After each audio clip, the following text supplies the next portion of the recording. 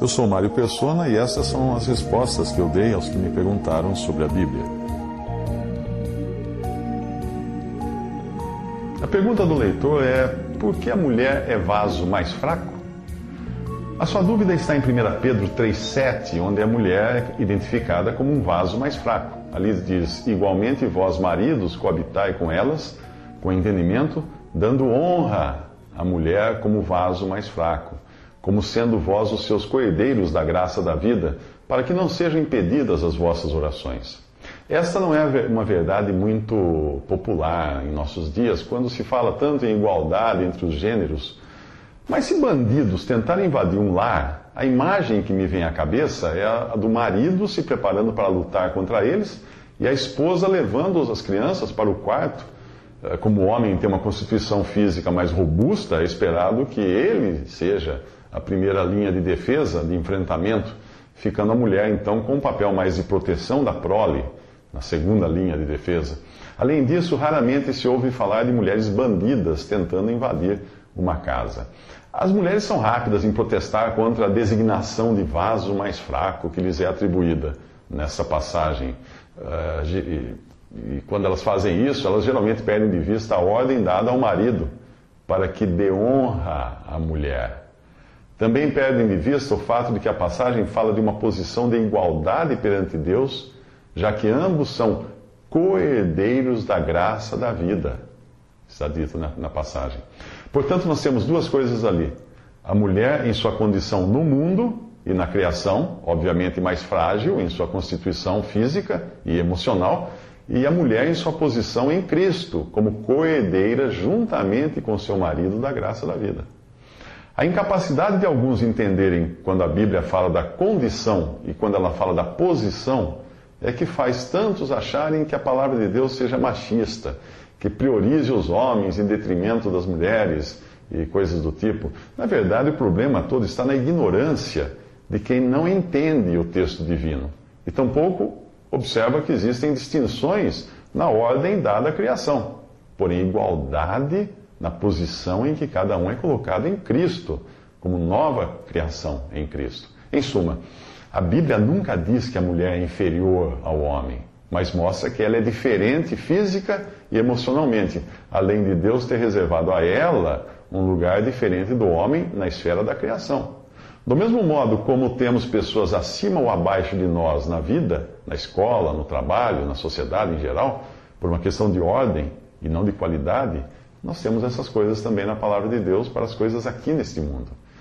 Mas quando o assunto são as coisas de Deus, não é preciso muito para se observar que as mulheres costumam ser mais devotadas a Cristo do que os homens.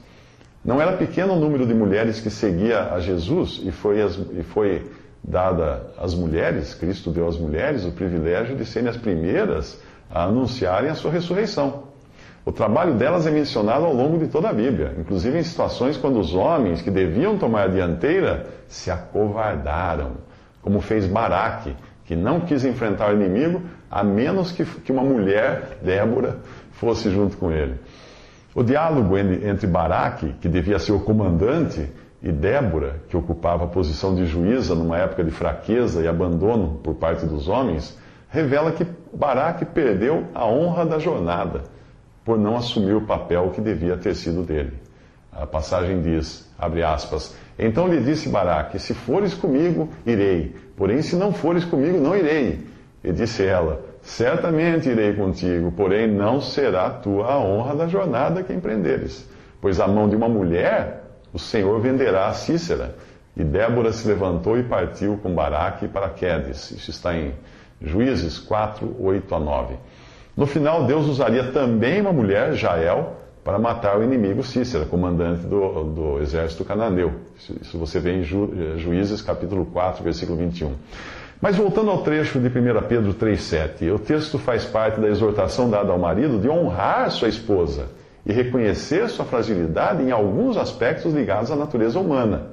No entanto, assim como acontece com um cordão, ambos são necessários para um matrimônio resistente e feliz, desde que um terceiro fio, o Senhor, faça parte do lar, desse cordão que é o lar. Este é o princípio que nós aprendemos desta passagem de Eclesiastes, que, embora esteja falando de duas pessoas, aponta claramente para uma terceira pessoa, o Senhor, a terceira dobra da corda, quando ele fala da sua conclusão. Ali diz assim, abre aspas, melhor é serem dois do que um, porque tem melhor paga do seu trabalho, porque se um cair, o outro levanta o seu companheiro, mas ai do que estiver só, pois caindo não haverá outro que o levante. Também se dois dormirem juntos, eles se aquentarão. Mas um só, como se aquentará? E se alguém prevalecer contra um, os dois lhe resistirão. E o cordão de 3 dobras não se quebra tão depressa. Eclesiastes 4, de 9 a 12. Quem você pensa que é essa terceira dobra do cordão? William MacDonald sugere que para existir paz no lar, é importante que marido e esposa observem algumas regras práticas. Primeira, manter absoluta honestidade a fim de criarem uma base de confiança mútua. Segunda, conservar abertas as linhas de comunicação. Deve existir uma constante prontidão para conversarem sobre o que for necessário. Quando a pressão aumenta na panela, é inevitável que ocorra uma explosão. Conversar inclui cada um estar disposto a dizer, sinto muito, e se perdoarem, talvez indefinidamente. Terceiro, fechar os olhos para pequenas falhas e idiosincrasias. O amor cobre uma multidão de pecados, diz 1 Pedro 4,8. Não exija a perfeição nos outros se você mesmo não consegue alcançá-la. Quarta, buscar unidade nas finanças. Evitem gastar demais, comprar coisas desnecessárias e cobiçar uma vida igual à dos amigos ricos. Quinto, lembre-se de que o amor é um mandamento e não uma emoção incontrolável.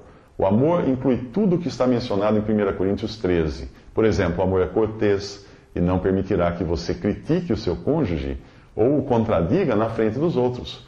O amor impedirá vocês de ficarem discutindo diante dos filhos, já que isso acabaria por minar a segurança deles. Nestas e em mais uma centena de maneiras, o amor cria uma atmosfera feliz no lar e elimina toda disputa e separação. Essas dicas eu traduzi de William MacDonald, do seu Believer's Bible Commentary. Ainda que eu fale a língua dos homens e dos anjos, se não tiver amor, serei como o bronze que soa ou como o símbolo que retine. Ainda que eu tenha o dom de profetizar e conheça todos os mistérios e toda a ciência, ainda que eu tenha tamanha fé a ponto de transportar montes, se não tiver amor, nada serei. E ainda que eu distribua todos os meus bens entre os pobres, e ainda que entregue o meu próprio corpo para ser queimado, se não tiver amor, nada disso me aproveitará. O amor é paciente, é benigno. O amor não arde em ciúmes, não se ufana, não se ensoberbece, não se conduz inconvenientemente, não procura os seus interesses, não se exaspera, não se ressente do mal, não se alegra com a injustiça, mas regozija-se com a verdade.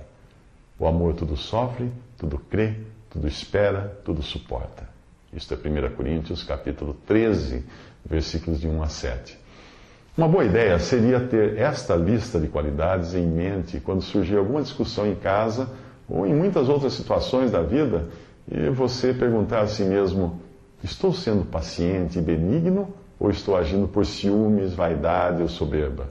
Será que estou sendo inconveniente, buscando os meus interesses, me exasperando, guardando rancor, ficando feliz por ele ou ela se dar mal? Ou me regozijo com a verdade, sofro tudo, creio e espero e suporto?